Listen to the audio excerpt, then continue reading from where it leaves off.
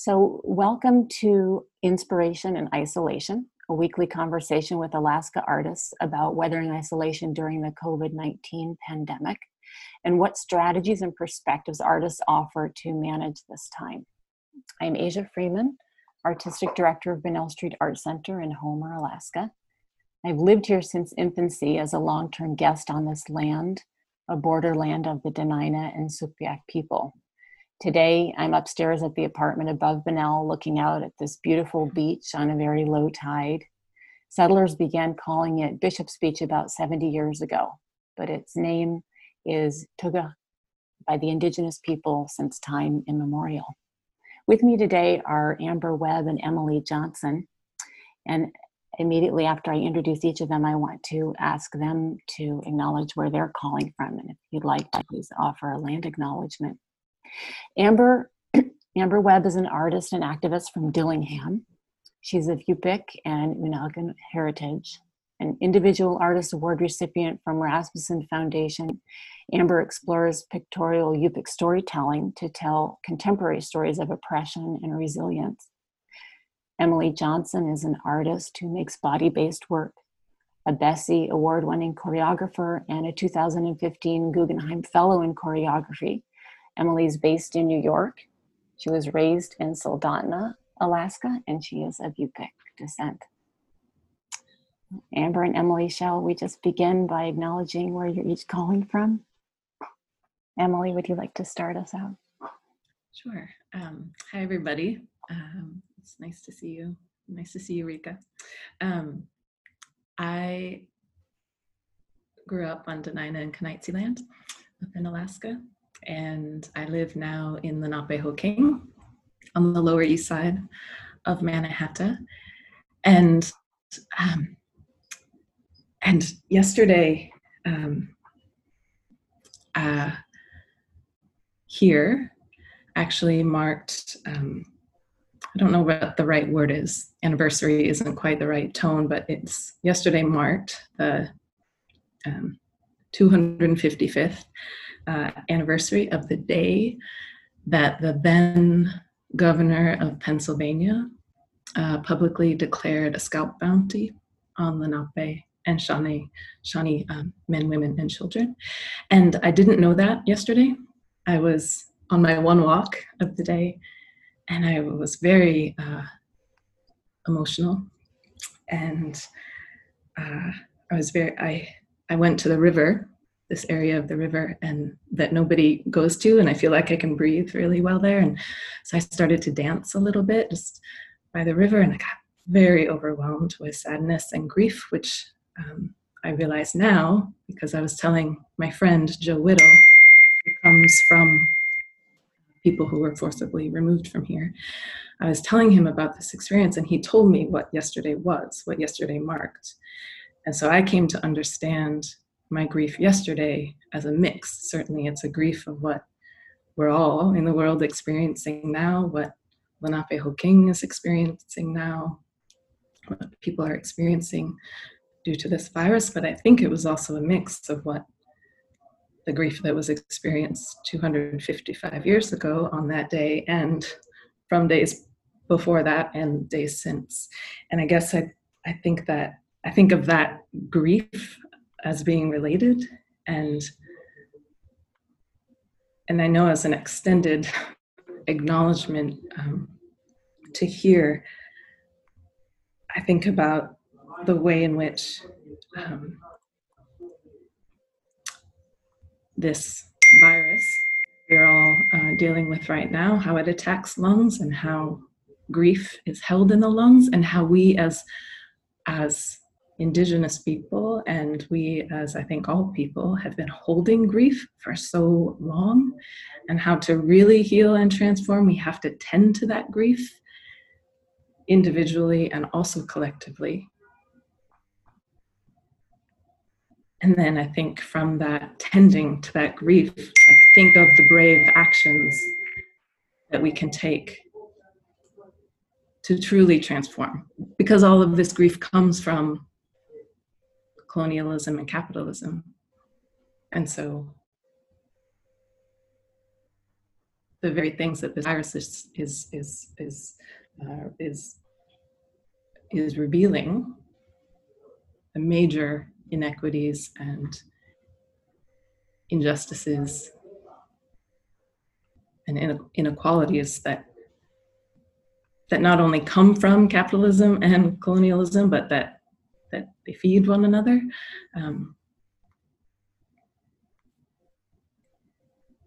That those rampant injustices are where we need to bring our grief to. Like, we need to tend to that grief, and then we need to act with and from that grief into good action. And I guess I'm very thankful for that lesson that I got from Lenape Hoking and Lenape ancestors, and Lenape, my friend Joe, yesterday. Thank you so much. Amber, could you share with us a little bit about where you are and acknowledging the land where you are? So I'm calling from Dillingham, Alaska. I'm calling from an area right near Kanakanak, which was the spot where they built the first hospital here. And that hospital was built in 1919 or maybe 1920, following the Spanish flu pandemic. So I'm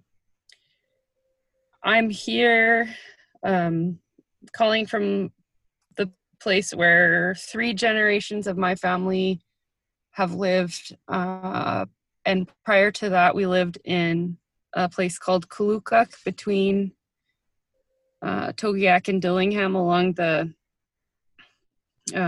coast, and that community ceased to exist during the last pandemic that affected this area. So I think, and interestingly, talking about anniversaries, this last year was the 100-year anniversary of that pandemic. So that's where I'm calling from. But I think I was thinking kind of similarly that I'm seeing how internalized colonization, that internalized oppression is shaping how the people here now are responding to this current pandemic and this current crisis. And I feel like dealing with some of that grief and some of the high rates of stress from other social issues that have resulted from colonization and capitalism is really coming to the forefront here, because it's preventing people from being good leaders and making quick decisions. And that's exactly where I'm at too.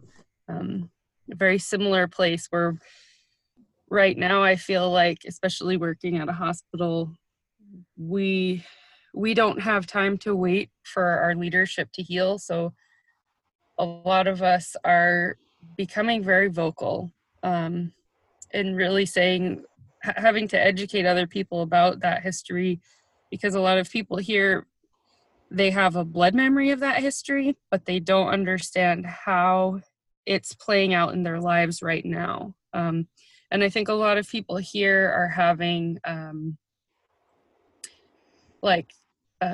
trauma responses to this situation from that blood memory, and they don't quite understand what's happening. So a lot of my work right now is trying to figure out how to use art to say those things in a way that's maybe going to bring that up for people, where they can actually do some of that healing work, maybe in a more cathartic way than a lot of the things that are already happening are so traumatic too. So like, how can we use our art to speak about that, you know? So that's kind of where I'm calling from. Yeah. When I'm in my car, outside my office. Right, right. Wow. Well, I'm I'm really deeply interested in exploring a little bit more about what each of you have talked about, but I kind of want to step back a little bit and talk about what your artistic focus has been in the last year or so, because you are each in a very powerful kind of groove doing some work with certain themes that may or may not be related to exactly what we're going through right now. But I'd like you to talk about what you have been doing as a sort of by way of orientation to who you each are as artists and kind of where it puts you when the pandemic kind of hit. So, Emily, let's start with what you've been doing in the past year, if you wouldn't mind. Yeah, I was thinking about that this morning, and it actually is really hard for me to be. I know I'm gonna get shaky in the voice a few times through this, but it's just how it is. It's really hard for me to be anywhere but right here, right now, and it was really hard for me to think back, even, I mean, let alone 2 weeks, but further back, and I mean, I know where my work is rooted, but what I really see right now is that where my work has rooted which is with people, with communities of people, with strong Indigenous-led leaderships, with communities of people working with food sovereignty and land rematriation. And it's like these relationships are really strong right now. And I'm like Fern Renville and Roger Fernandez in Seattle, who I met when we did Shore there in 2015. Are doing, stories every day on Facebook together. And I know them because of the work that I did in Seattle that they were part of back then. And so seeing that those, I think the roots of some of the larger scale social projects that I've done are still connected in really beautiful ways has been really really helpful right now. And I guess I just, in general, think of my work as connecting people. And obviously, usually that's in a physical form. And it's dance-based. And to me, that means everything: story and dance and food and gathering. And so right now, it's just been seeing how can I still do that work while we are in this separated moment. How can I do that work differently? How can I think about that differently? My dear colleague Karen Recollet and I get together and we write almost every day, and we're really thinking about this in-between space, this in-between us physically now, also this in-between space of time. What are the possibilities in this space? And also, how do we, along with her and some other friends, Dylan Robinson, Stolo artist, and Camille Usher, Coast Salish artist, we get together and we talk about gathering still. Like, all right, what is it? What does it mean? What will it mean? How do we not retract from this very essential and elemental thing that we need to be engaged in? Yeah. Thank you. And Amber, what have you been making this past year? What's been your artistic focus? So for the past 2 years, I've been working primarily on 2 different sort of lines of artwork. One is the Kasbak project, which is focused on sort of collective healing and awareness around murdered and missing Indigenous women all over the world, and really understanding kind of the mechanisms of that and honoring, the collective struggle of that. And then the other sort of line of art that's sort of been developing is trying to create a language using some of the old symbolism and the old ways of doing these kind of graphic, decorative story pictures used to be used to just kind of like casually, and trying to use those mechanisms to create a language that can then tell contemporary stories, that like some of the things that we don't have symbols for, that we never had symbols for, because the things that we've experienced in the last 200 years didn't exist before. So that's kind of where I've been at, but it's all kind of the same work, because I think working from this fundamental idea that art is about connection, and building capacity for connection, because I feel like what capitalism in particular and what colonization does is it creates disconnection. So I think as artists and as human beings, anything that we're doing to foster authentic connections with each other really is going to be the most strong way to fight that. So I kind of been trying to figure out how to do work that can illustrate how we're all connected as a way to fight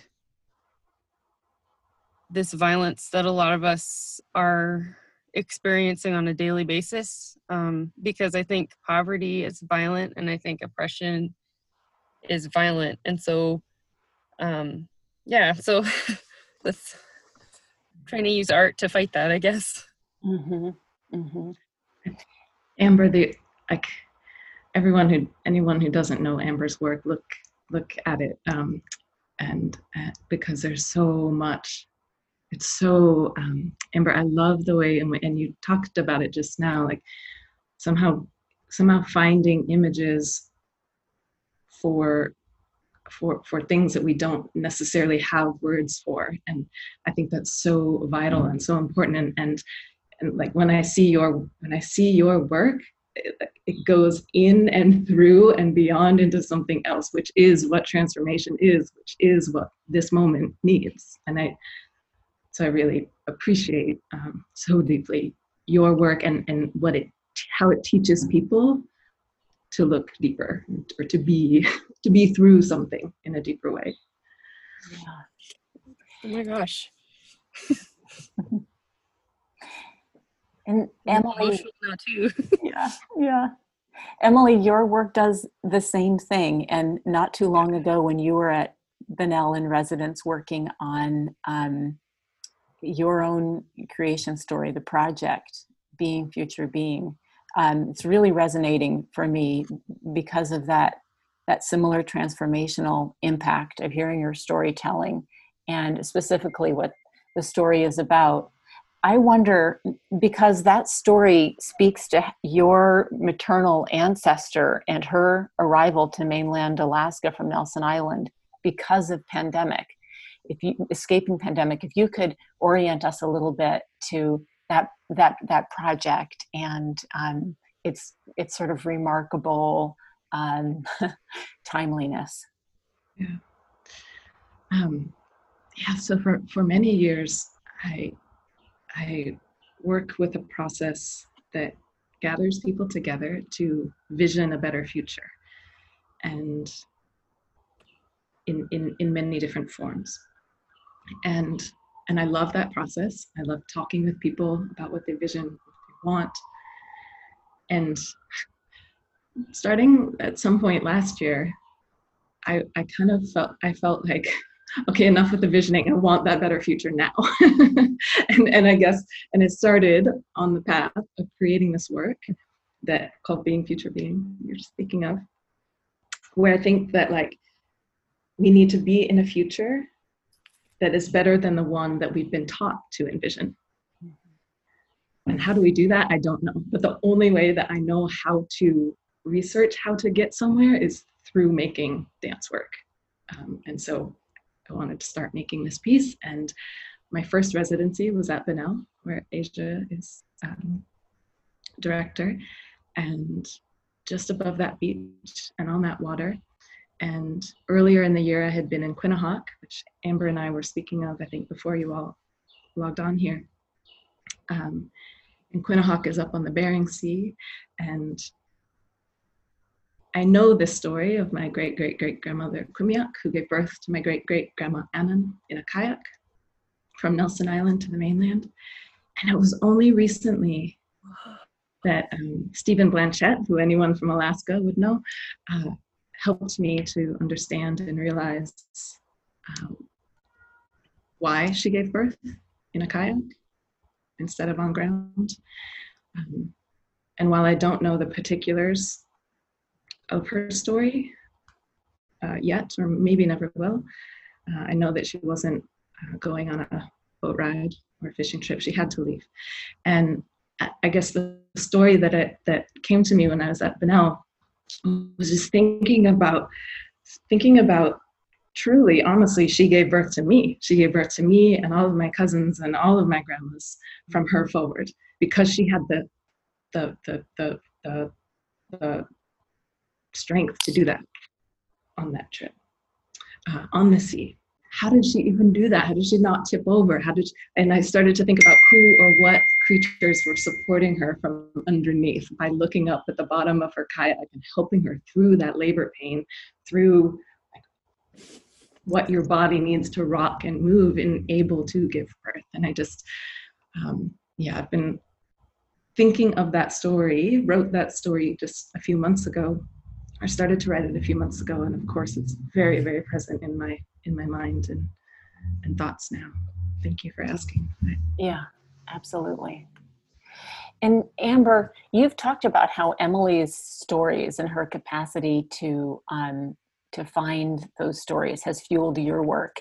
You mentioned that the Blackfish story had kind of fed directly into some recent creations. Can you talk a little bit about that, this interesting kind of creative dialogue? Well, I think that story, I was so grateful that you sent me that story, Emily, because I had been thinking a lot about all of those things that we carry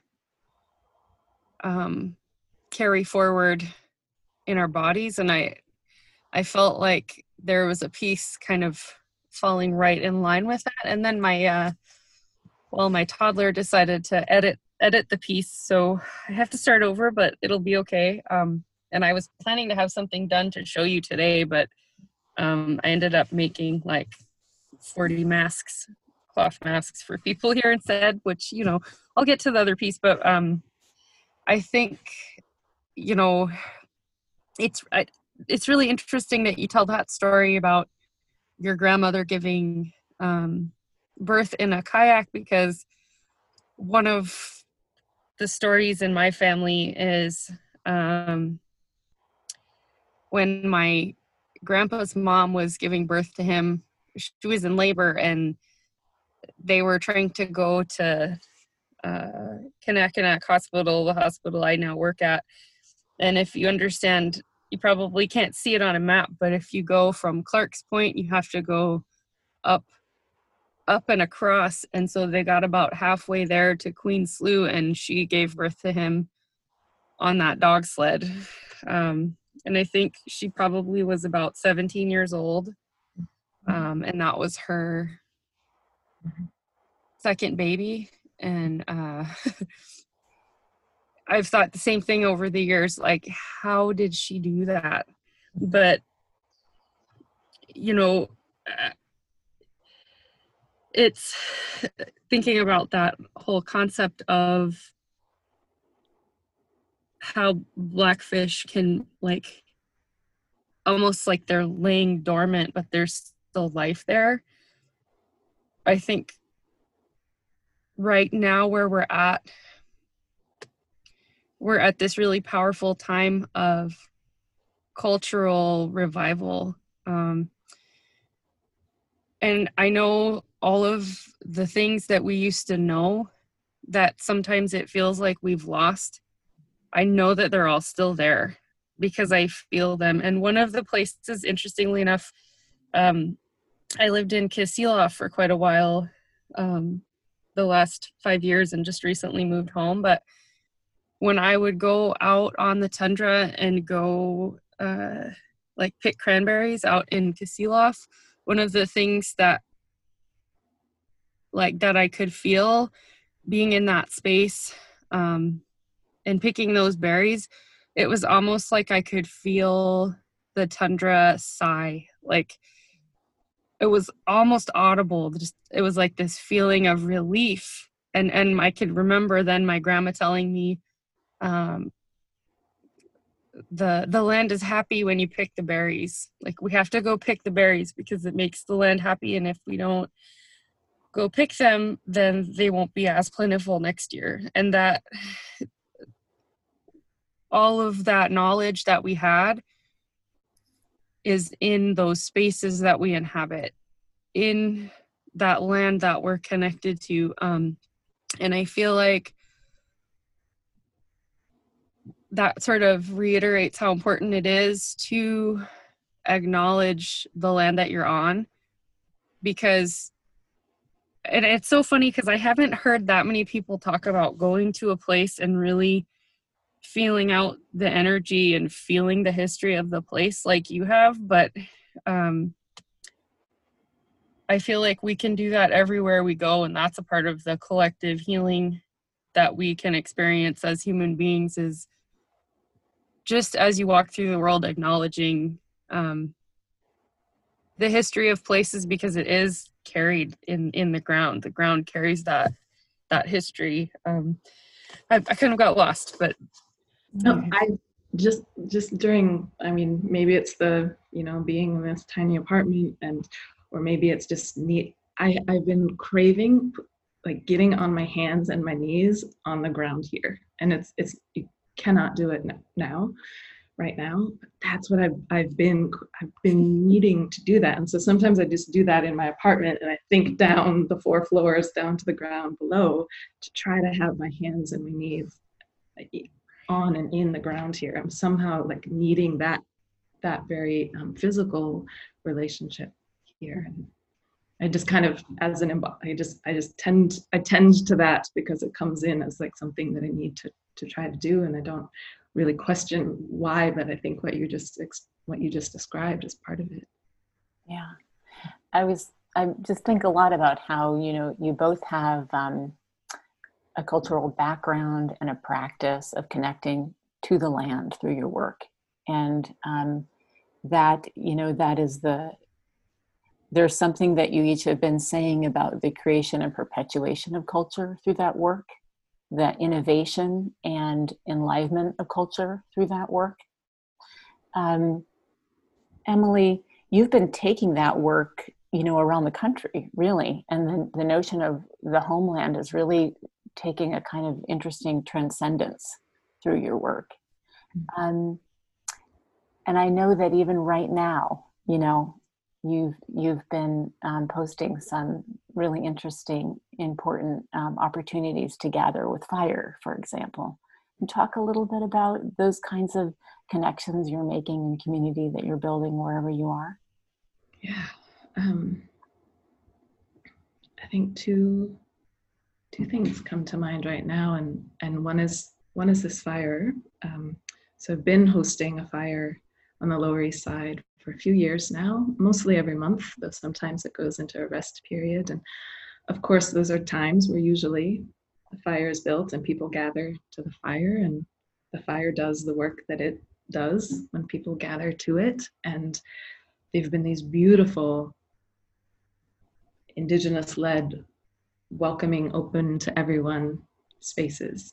And as part of holding those fires, Karen Reckley, who I've already mentioned, we write about that project, and she's in Toronto, and she hasn't been able to physically be there at the fire, but we collaborate on those fires, and we've written a lot about the.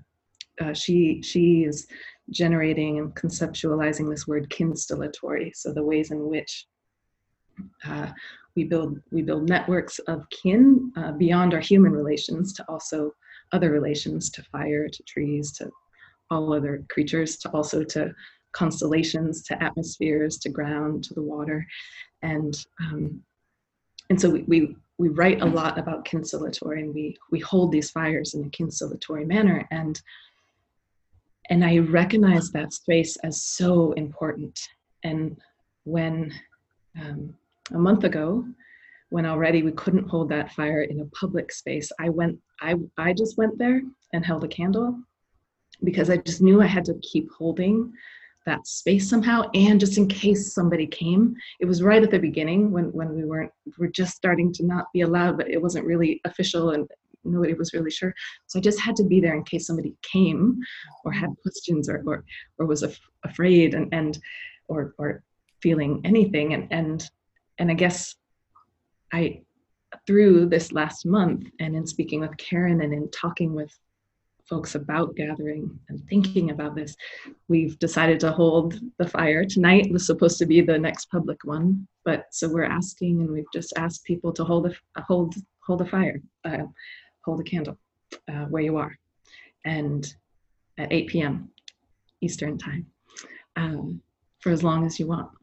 And in that, I think we're thinking about the fire still, like the technology that the fire understands. Amber, you were talking about what we don't remember, or the knowledge that we don't remember. Maybe the knowledge that we hold somewhere in us, that it's coming out through us in different ways. I think a lot of the knowledge that's in me comes out in stories like the Blackfish, or in holding these fires. I don't know why I started holding these fires, but they've become very elemental to me, to my process. And we're thinking about the fire that used to be central like this, and people came to it.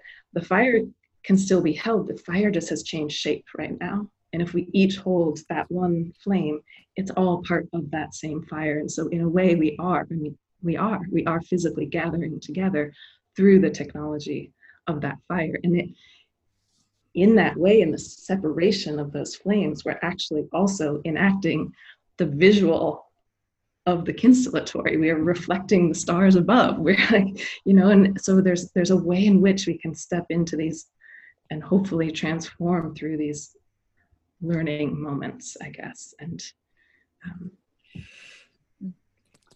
that's really interesting. I'm not sure why it makes me think of this, but in reading some of those old stories of the Boner Wars and some of the customs around those times, they would say, like, it brings to mind the significance of ash as a tool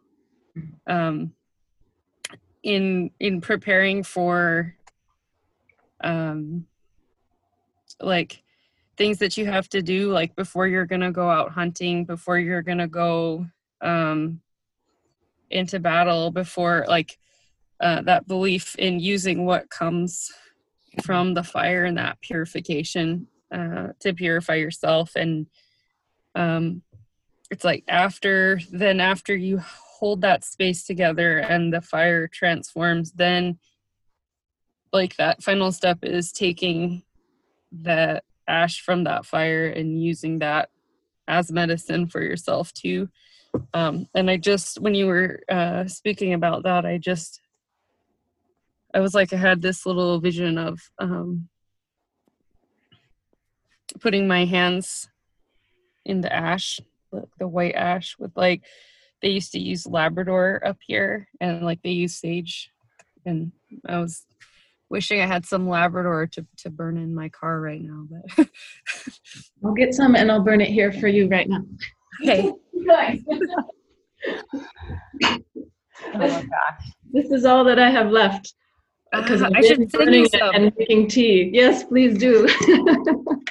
I'll send you some. Where did you collect the Labrador, Emily? This might be a collection. So whenever I go home, I harvest some. Sometimes my mom harvests and sends me some. When we were in Quinnahock, Drew Muck harvested a lot, and I think some of that is mixed in here. And then also for Then a Cunning Voice, this 15-hour long performance project, that we did in Chicago recently. We made our Labrador tea or our Tundra tea or Ayu, and because we needed to make so much, we ordered a bunch from Canada, from somebody who harvests in Canada, and got a big bag of it. So I think this is kind of a mix of all of those. And speaking of fire, so I don't know. So I hope when or if Chuna sees this, that they understand that I'm still in a process of learning this, of course. But when we were in Quinhagak and Drew collected this ayu, this medicine, we were all drinking the tea, and then Chuna started talking about ayu as our medicine, and then he started talking about that it's the same word as the moment when a fire catches, like when the tinder catches. And he was, he's a dancer, he's this famous dancer, and he was like, when the fire, when it goes up like this, when the medicine starts to go up, so the medicine of this that we put in our bodies like this, or with smoke, and then the fire that goes up. I think about, I want to learn more about this moment and about this word and about this medicine, but it's, think of him.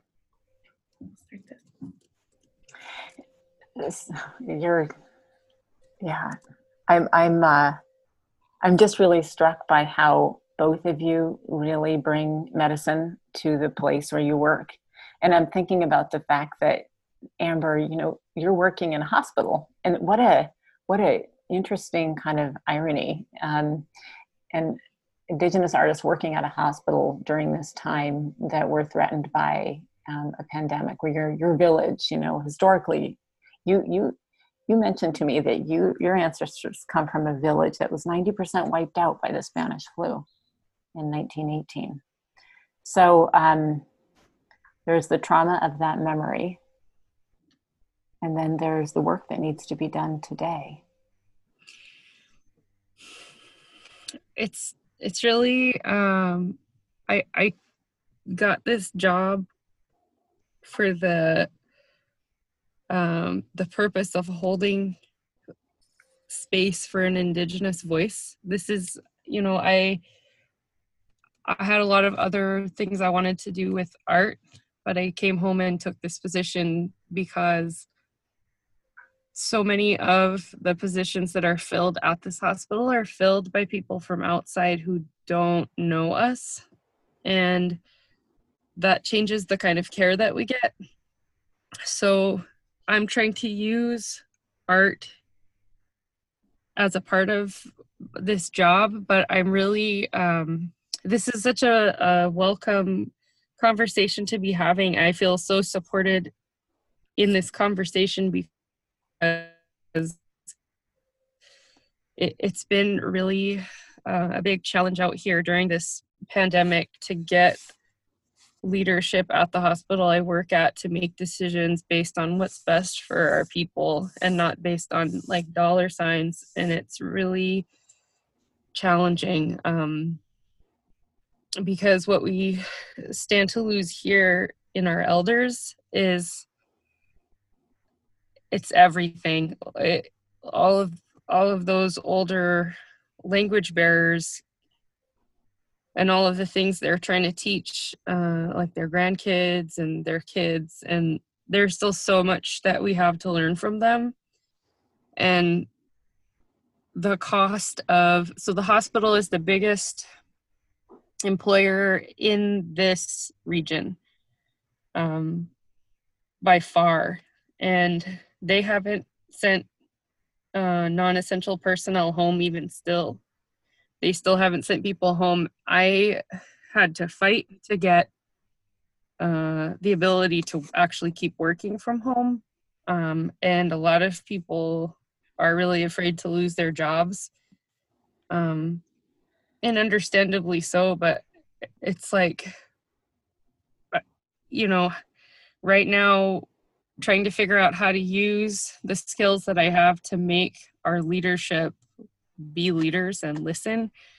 It's a kind of heartbreak that I don't think I've ever experienced before. And it's like the drawing of the sea mother and she's drowning, that's what it feels like. It feels like I can't do the things that I know need to be done. And I'm trying to find ways to change that, but the consequences are just so great. It's so, I think everybody collectively is having some kind of an experience like that right now. But anyway, yeah. I thank you. And I want to ask you if you could articulate what you feel exactly needs to be done to us. If we could just bear witness to that.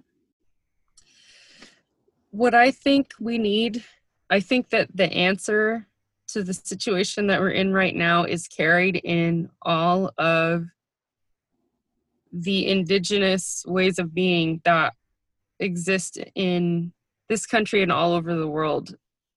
There's a pragmatism, particularly speaking from my own cultural perspective, the pragmatism of Yupik people and the ability to adapt and the ability to adapt quickly, that's one of our biggest strengths. And I think that every group of people that has a connection to their ancestral lands and has like lifeways around that land have all of those answers. Like, this is how, like, navigate by looking to those people, because old Yupik style, what we would be doing right now is we would, shut down travel and we would help each other, because that's what we always do. We always help each other. And I feel like if, like, the whole collective kind of thing I see happening is I see people and communities that are doing well right now, that are not having as severe consequences, are the ones that are adapting using those kinds of methodologies, like, and really focusing on teamwork and letting go of some of these concepts of who's more valuable based on some of these colonial ideas of value. Like, I feel like the answer is in all of our old value systems, like take care of the elders first. Those who can do, right? And those who can't, do something else that's helpful, even if it's just staying home, right? Thank you. Thank you. Emily, from what I gather from your posts and things that you shared, your art and your medicine are converging in new ways in New York right now. It's knowledge that you're bringing from your background. And so what does that look like in New York right now? What does that medicine look like? What does that healing look like in terms of what your work, what you've been doing? You've been helping people. Mm-hmm. Tell us more about that. I've been delivering food, and I think I'm called to, because I am healthy and I can do that work and I can take that risk, and it's such a severe need everywhere here right now, and it helps me to be helpful, and it lifts my spirit when I do that work, and it also helps me to see the broader, is it ecosystem, that or see the broader scales of which we're living, delivering to elderly people and people with immune compromised selves and low income folks, and the it's like it's this beautiful time actually, because it's so it's such an intimate, it's a very quick exchange. We do a no contact delivery, of course, but I come into buildings and spaces that I otherwise wouldn't be in or find myself in. It's a challenge to see some of these spaces. That protocol of a knock on the door, and sometimes I've done delivery until 10:30 at night. Usually it's in the morning, but sometimes if things aren't going well, you have to get the food out, so it has to keep going.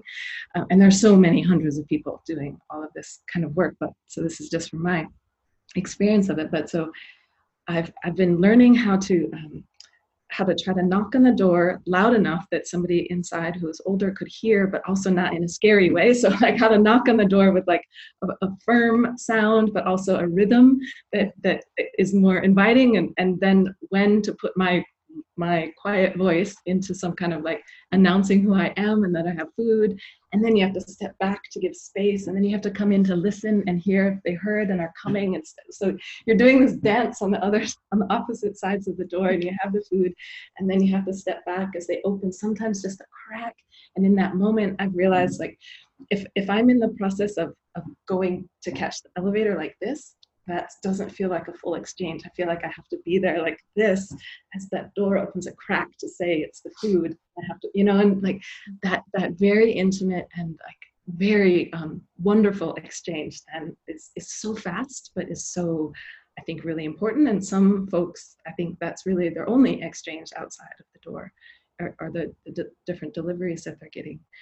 And it's really teaching me a lot. And I find that the ways I have to prepare for that work is changing and deepening with each week as it gets harder.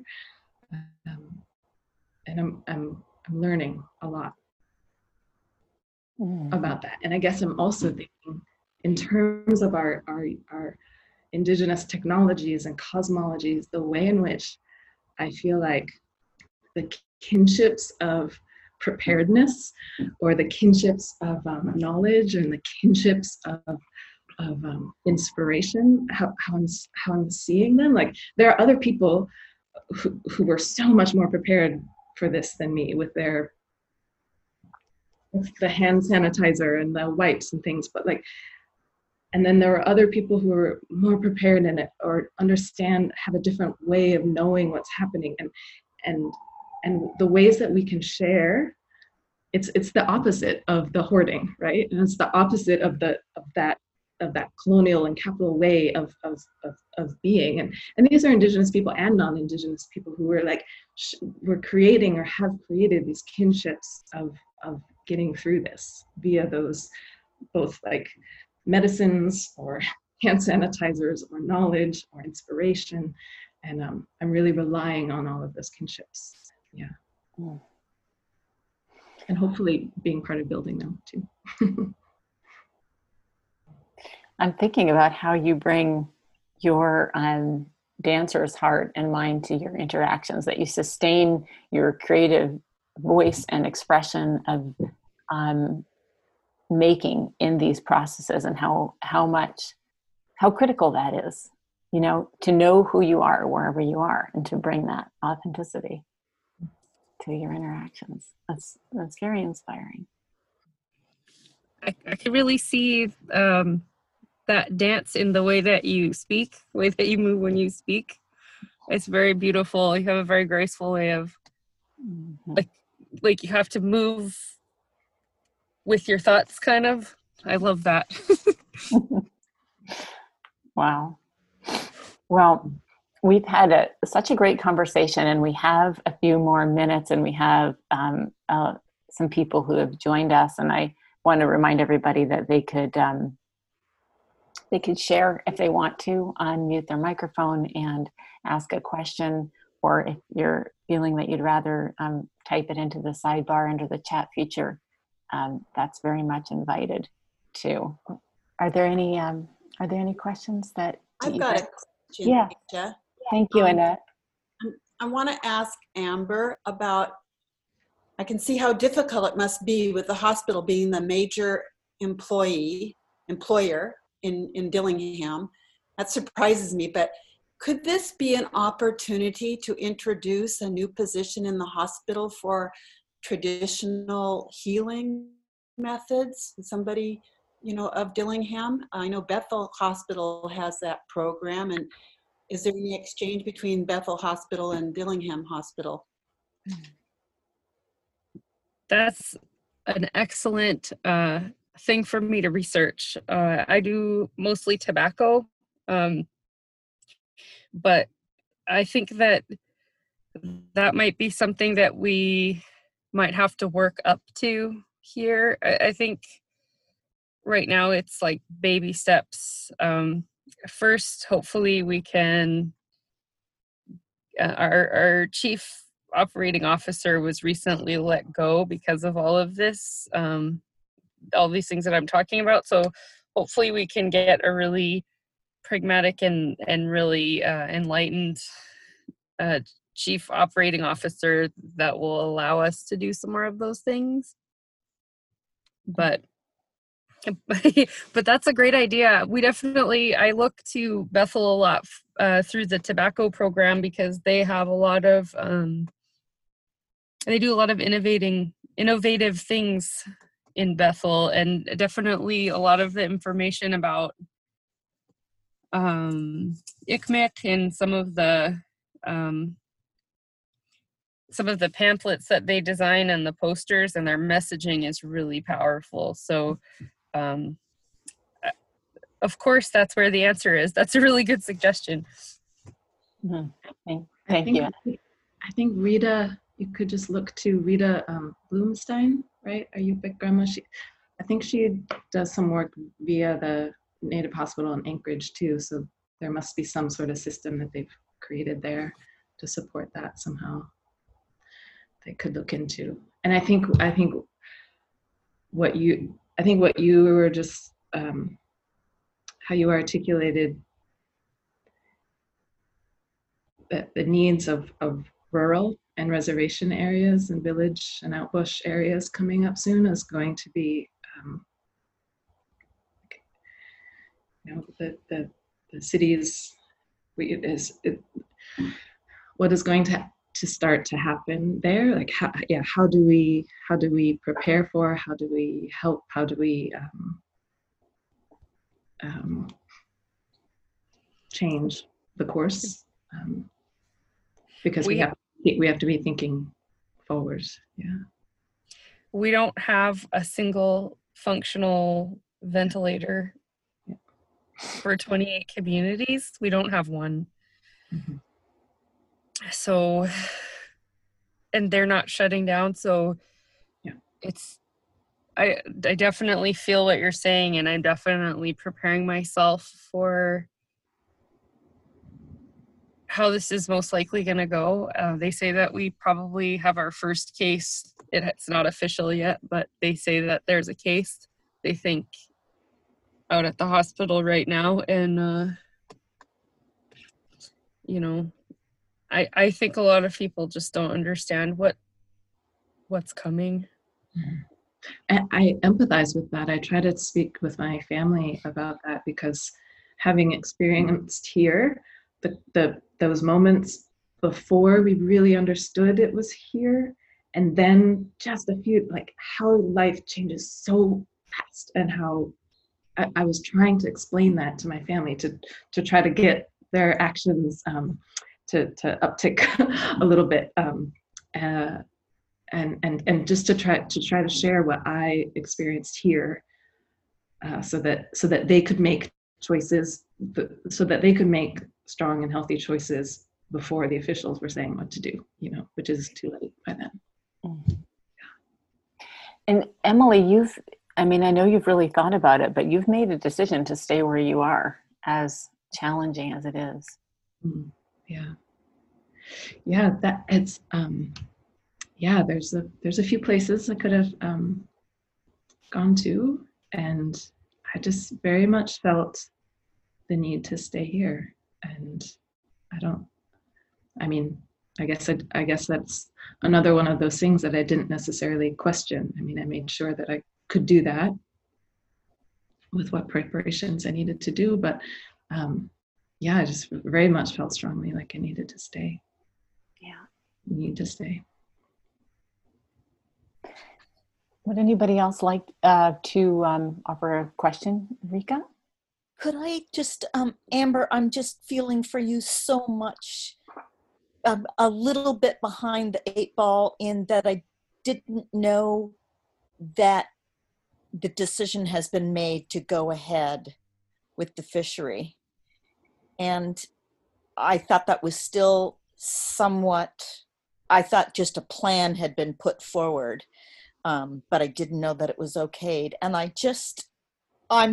cannot believe that is going to move forward. And I just want to express with the deepest part of my being how I empathize. It's like watching a slow motion disaster movie moving forward. I don't understand how it can be. And I just want to express my empathy to all of you in that. I wish there was something that I could do that could still be done. Is there anything? Well, I know that the tribe here, Dillingham is a hub community, so it's a little bit different how the tribe operates here, but I know that tribal leadership is really pushing to shut down the fishery. I didn't know that a decision had officially been made, but I'm hoping that something happens that changes that, because we all know that when the workforce comes here in the summer, people will say they're going to do things a certain way, but it's impossible to keep track of everyone, and it only takes one, you know? I know. And so it's kind of, I didn't know that had happened already, and I don't know either. I was assuming from what you just said. I'm really praying that something happens that prevents the fishing season from coming the way that it normally does. But I'm anticipating there's so much money at stake. I'm anticipating that the decision is going to be made based on money, like most decisions out here are made, in spite of what we try to do. And I'm going to pray really hard that something actually changes and that good decisions are made for my people. But it's, I was looking at some of the comments online that people were sharing, and it was like things like, well, why don't we just relocate the natives for the fishing season so that we can, why don't we just, like, the fishermen that come here from other places a lot of them that come here don't have a connection to the people here. They come for like a month and they leave and they're out fishing, and they don't interact much with a lot of people, and they make a lot of money, you know, and so I think that probably those people's, the decision is going to be made based on what those people want to do, probably, instead of public health. Like, we've been watching things like that happen for a long time, and I always hope that they'll change, and like every single time more of the same happens, and I keep hoping for change, but I'm still trying to figure out what I can do. And like, instead of just feeling really defeated, like even small things, like I'm making masks for all the people that work at the grocery stores. I'm making masks for all of the elders that I know, trying to send masks out as quickly as I can make them, because I don't really know what else to do. And it's a lot. My heart is with you, all of you, in the deepest way. Lately, I've been talking to fishermen, Bristol Bay fishers, who are, from our area, that are really concerned about this. In fact, the two women who are slated to show at Bunnell in April, Katie Bursch and Thorian Monroe, are both fish in Bristol Bay in the summer, and they're deeply concerned about the fishery being open. So I know that that's actually going to be part of the conversation that we'll have with them through this forum in the coming weeks, as we continue to look at how people who are directly involved could be speaking up, and the importance of their voice standing in allyship with Indigenous people. It's Asia, when you let me know when that conversation is going to happen, because there's a family here that fishes in Bristol Bay, and they do a lot of the their market is restaurants here, and we're good friends, and yeah, it'd be good to get him involved in that too, because it's also spreading the word to places like here that can help share that this, and try to make that impact. Absolutely. We'll definitely share and post that probably in early May, like around the first Thursday in May, when we would be typically opening a show, but instead we'll be looking at how we can share that work online and have that conversation through this kind of a format. I'm glad that you're going to be doing that. Thank you for doing that. I think that there are a lot of good people that could have a really strong voice about how things happen, Yeah, it's a time definitely to stand and to express that allyship with Indigenous communities to help protect them. We fish in Cook Inlet, so we're not Bristol Bay, but I support the ban on fishing onshore activities. And I was wondering if one of my ideas has been maybe offshore processors, and it's a huge amount of fish coming in Bristol Bay, but you could orchestrate something that everybody that lives in Dillingham stays in their home, but you put the fishermen offshore. And I know the processors that are land-bound, they just have to be creative, and they'd have to put money into this, but I think it's doable. But I think I think we all have a responsibility to block the opening of Dillingham to, infectious disease right now. Gosh, I can't, it's painful. Yeah. I think it could be, if done right now. I'm not used to seeing things happen this way, but it could be a really big opportunity to mend some trust with, you see that power of change happening on this magnified scale where people are either repairing or they're just annihilating, because when it matters, what are you going to do? And so many people here seeing a decision be made for our health by people that are in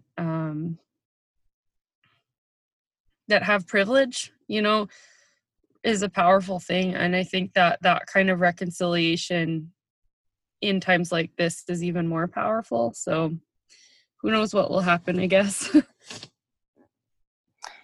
I want to thank you both so much for taking this time to connect with us and to elucidate some of the opportunities that are coming up. Next week, we'll be talking more about allyship when we talk with Ryan Connerow and David Pettibone.